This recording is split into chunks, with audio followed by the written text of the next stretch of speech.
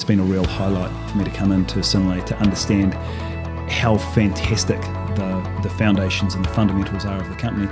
But also we've been going through a fairly challenging time, and so how do we reset strategy, how do we reset structure, how do we drive great execution so that Synlait delivers against the amazing potential that it has. Hello everybody and welcome to the NZX Opening Bell podcast. My name's James Sharp from the origination team at The Exchange. Joining you as ever from our studio at the Capital Markets Centre in Auckland.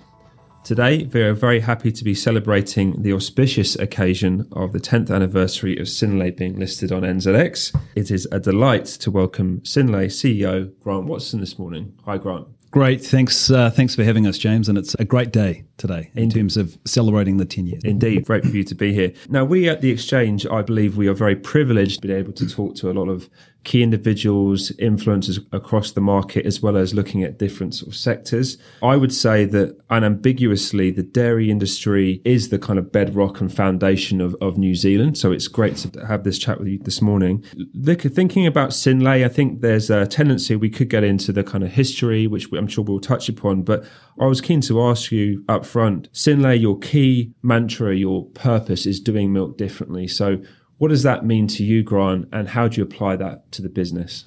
Yeah, look, when I think about doing milk differently, it very much comes back to the founding values of the company when it was originally set up, and that was around being disruptive, being highly innovative, being entrepreneurial, and a real focus from the get-go around sustainability. And those values are very, very much alive and well in terms of how we operate the business today. And I mean, that's fantastic to hear. In terms of, and we want to get into the kind of the sustainability aspect, I think, in a bit more depth. I'm conscious that many of our listeners, some will have a lot of experience in terms of the primary dairy industry and others will be very new to this. So if you could, what is the Synlait business model? So how does milk get from the cow to that endpoint, and what are some of the key markets you operate in? Yeah, fantastic. So literally it starts at the farm gate. We've got about 280 farms across both the North Island and South Island.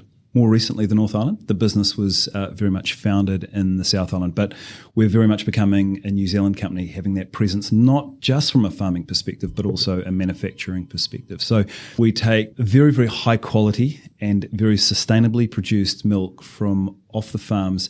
And from a manufacturing perspective, our two major manufacturing sites are in Dunsandel, about 30 minutes south of Christchurch, and then Pōkeno, just over the Bombay Hills, up in Auckland. We also have a blending and canning facility out at the airport in Auckland. We have a research and development centre in Palmerston North, and we have a fantastic team of people up in the China market based in both Shanghai and Beijing. So for us, the best way to think about what we do with that milk to get the best value producing high quality nutrition is we have 4 different business units. We have an advanced nutrition business, so thinking there about kids' infant formula, and we're in the process of going live with adult nutrition as well. So very much in that nutritional space. Secondly, we have a core ingredients business selling really high quality, but more commoditized product like skim milk powder, whole milk powder, and AMF. We then have a consumer business, which is primarily Dairy Works, so it's procuring high quality cheese, processing that and selling that throughout the supermarkets of primarily New Zealand and Australia. And then we have an emerging business being food service. And when we talk food service, that's food consumed outside of home. So we have developed a very, very high quality functional food service cream designed for chefing use up into the bakeries and the beverage chains in the China market. So those are the 4 business units. We employ around about 1,350 staff all up between the core Synlait business and the Dairy Works business. So it's very much end-to-end from the farm gate all the way through to our customers up into the markets. Fantastic. I mean, that's a great overview of the business. You mentioned a couple of times about China being the key market, and again, conscious that that might be obvious to some people listening, but others it may be not so. Why is China so important? Is it just purely because of that scale? Don't they have the ability to produce a milk and milk products in the same way? Why is New Zealand so integral to that picture? Look, stating the obvious, the China market is a very large market, and when it comes to the use of dairy, there's a huge amount of growth playing out in favour of dairy, whether that be through urbanisation, westernisation, or a growth in the middle class. China is becoming certainly more self-sufficient as a dairy-producing nation, but there is a huge amount of value placed on the quality and the provenance of New Zealand dairy. So when we give thought to infant formula, and we're very proud to say that we produce the A2 infant formula product for the A2 Milk Company, but also think about that food service cream, the high quality ingredients products, there's huge opportunity for us in China. And in fact, when we think about diversified growth, we are under-indexed in terms of our position in China, and there is more upside for us to ensure our diversified growth includes upweighting China as a key market. I see you're in the middle of selling Dairy Works. In that context, what does diversified growth mean for Synlait? Yeah, look, really, really good question. So if we think about the Dairy Works business, fundamentally, it's a great business. What that business needs is probably $50 to $100 million of investment to take it up to being truly state-of-the-art. So it's performing really well. But actually, where we've got really strong competitive advantages are in the businesses of advanced nutrition and in food service. So as we think about where we might allocate capital moving forward, it's in favour of advanced nutrition and food service. Therefore, the natural owner of Dairy Works isn't Synlait. If we think about diversified growth, and let me just give you one example. We're literally in the process of onboarding a new multinational customer up at the Pōkeno site. What that customer gives us is we go from, in advanced nutrition, from one large customer to two large customers. And at some stage, it will be 3 and 4. It allows us to go from being in dairy to being in dairy and in plant-based. It allows us to go from being primarily in China, Australia and New Zealand, and to being in Southeast Asia. And the last area is that it allows us from being in infant nutrition to also being in adult nutrition. So there's an example just with one customer how we can diversify our growth. And I haven't even touched on the significant opportunities that exist in the food service channel for us. So we've got a very, very clear plan in place to deliver diversified growth, but we are becoming more focused.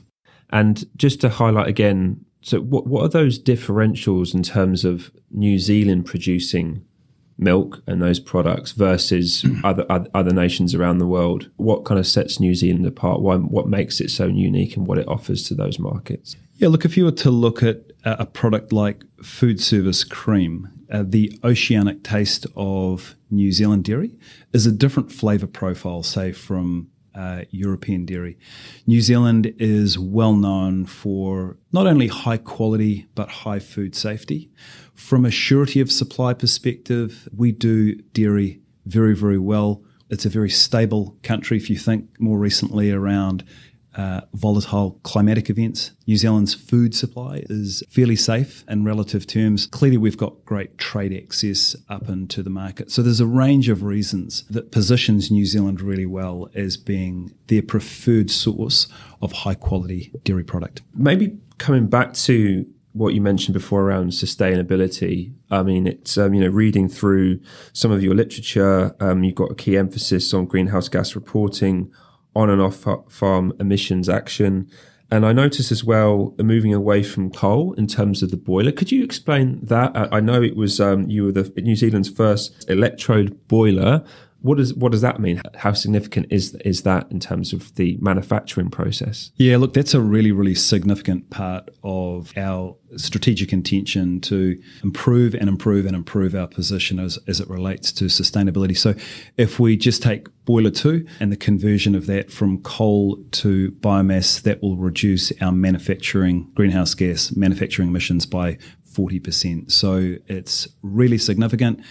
Equally, we have similar initiatives on farm to reduce greenhouse gas emissions on farm as Synlait, but also working with other industry groups and the government to see how we can collectively innovate to reduce emissions as well. So whether it's biomass and reducing coal, or whether it's improving practices and innovating for improvement on farm, it's very much at the centre of everything we do.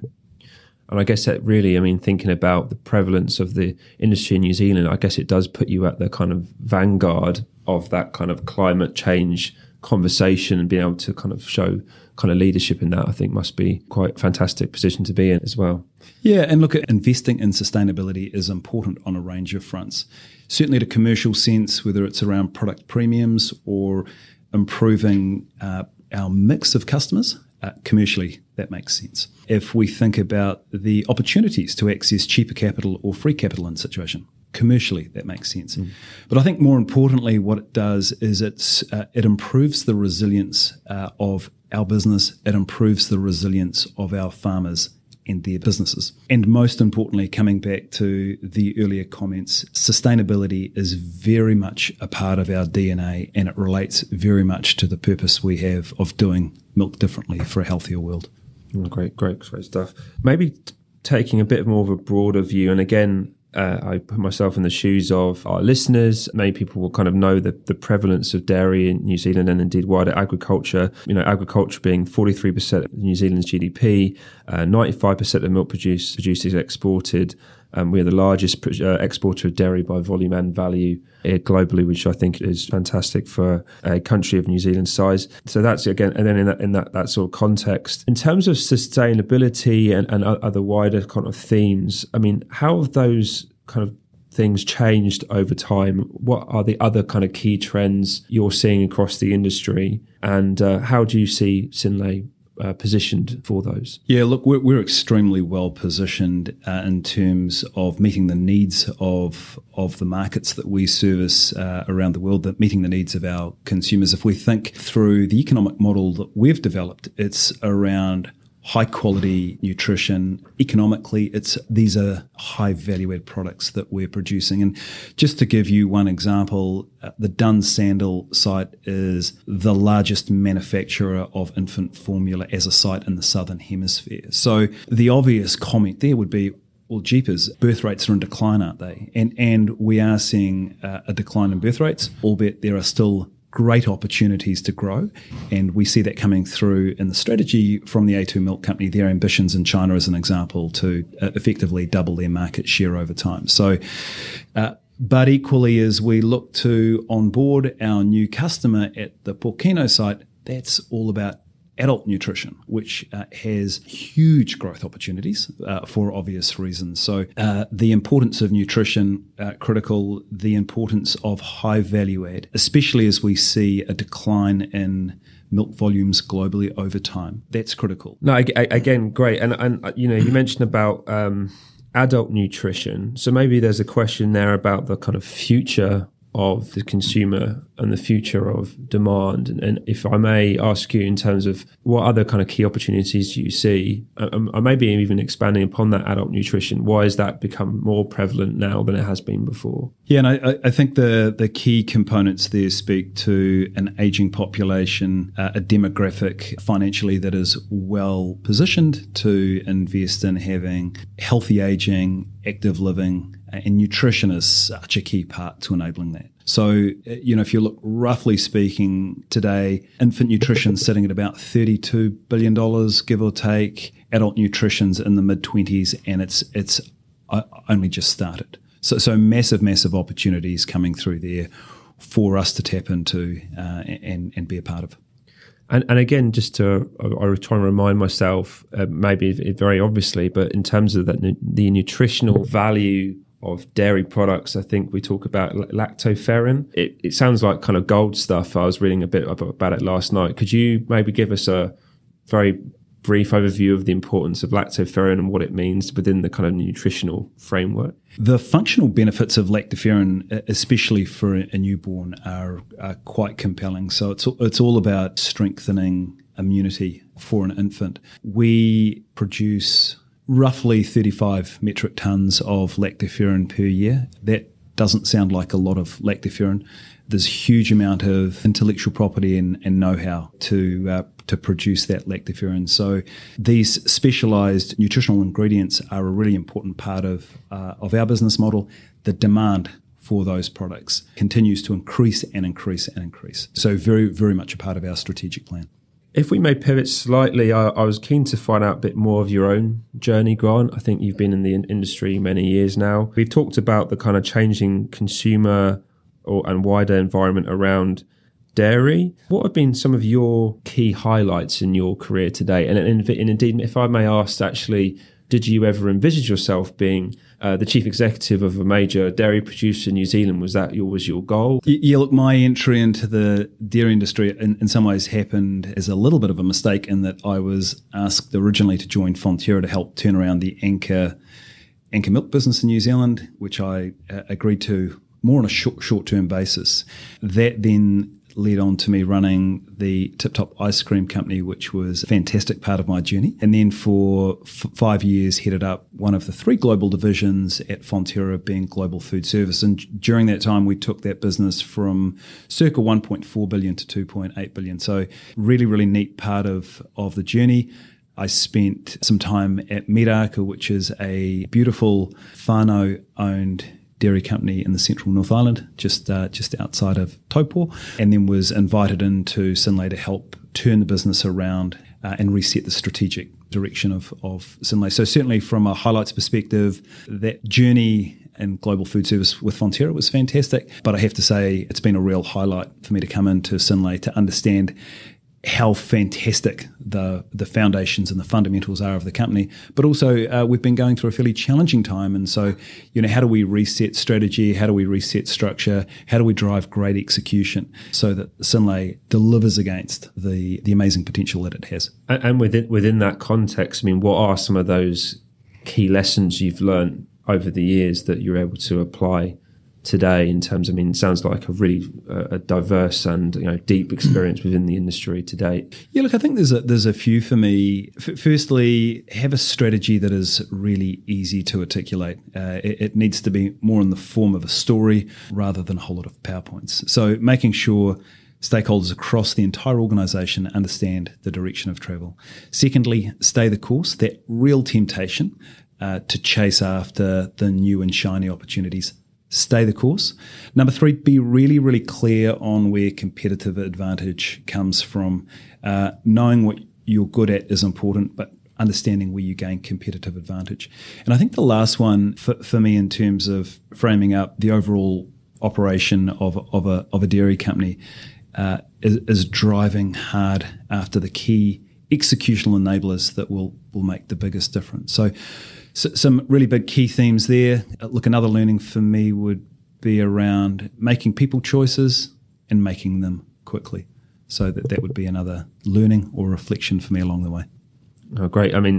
I think it's fair to say that, again, back to our position as the exchange, we always approach conversations with the likes of yourself with a degree of humility because we haven't sat in your shoes. And I think it's a fantastic insight in terms of how you operate and apply those experiences and a great motivation, I think, I'm sure, for a lot of people listening who have aspirations and ambitions to lead businesses of the future. Thanks for all your thoughts today, Grant. It's been a real fantastic deep dive into the business and indeed the industry. Finishing on a slightly more kind of lighter note, so to speak, some quick fire questions for you, Grant. What's your favourite book or podcast? And you don't have to say this one. My favourite book currently is a book called The Essentialist. I won't say too much about it, but it is an essential read. It is a fantastic read. Right, that's written down. I'll go and have a look at that. Fantastic. You talked about the learnings you've applied already to the business today. What's the best piece of advice that you've received? I think the best piece of advice I've received is that it's the setbacks in life that build character, not the successes. And it's character that is the key to success. And that was my father just before he passed away 30 years ago. That's absolutely great. And then lastly, and to the extent you kind of touched upon your learnings, but if someone's listening, they've got aspirations to be kind of into executive senior management, leading businesses. What's the best piece of advice you would give someone who has those kind of ambitions? I think the key there is to be ambitious. Know that whatever you think you can achieve, you can probably achieve more. And then it's engaging with people that can help you along the way. So whether it's understanding how to get more breadth in your career so that you can go higher or to get good advice or good coaching, to know that maybe someone's got your back and can help you along the way. But be more ambitious rather than less, and then be curious as to how you can get there. Grant, I think we'll leave it there. Again, fantastic. Thank you so much for coming into the studio this morning, and I'm sure we'll speak to you again in the not too distant future. Absolute pleasure. Thanks, James. The information provided in this podcast is a guide and is intended for general information purposes only. The information is not investment advice. The information should not be relied upon as a substitute for detailed advice from a professional advisor. The podcast may contain opinions or forward-looking statements, and actual results may vary from what is expressed in this podcast. The views expressed in this podcast are those of the presenter or guests and do not necessarily reflect the views of NZX.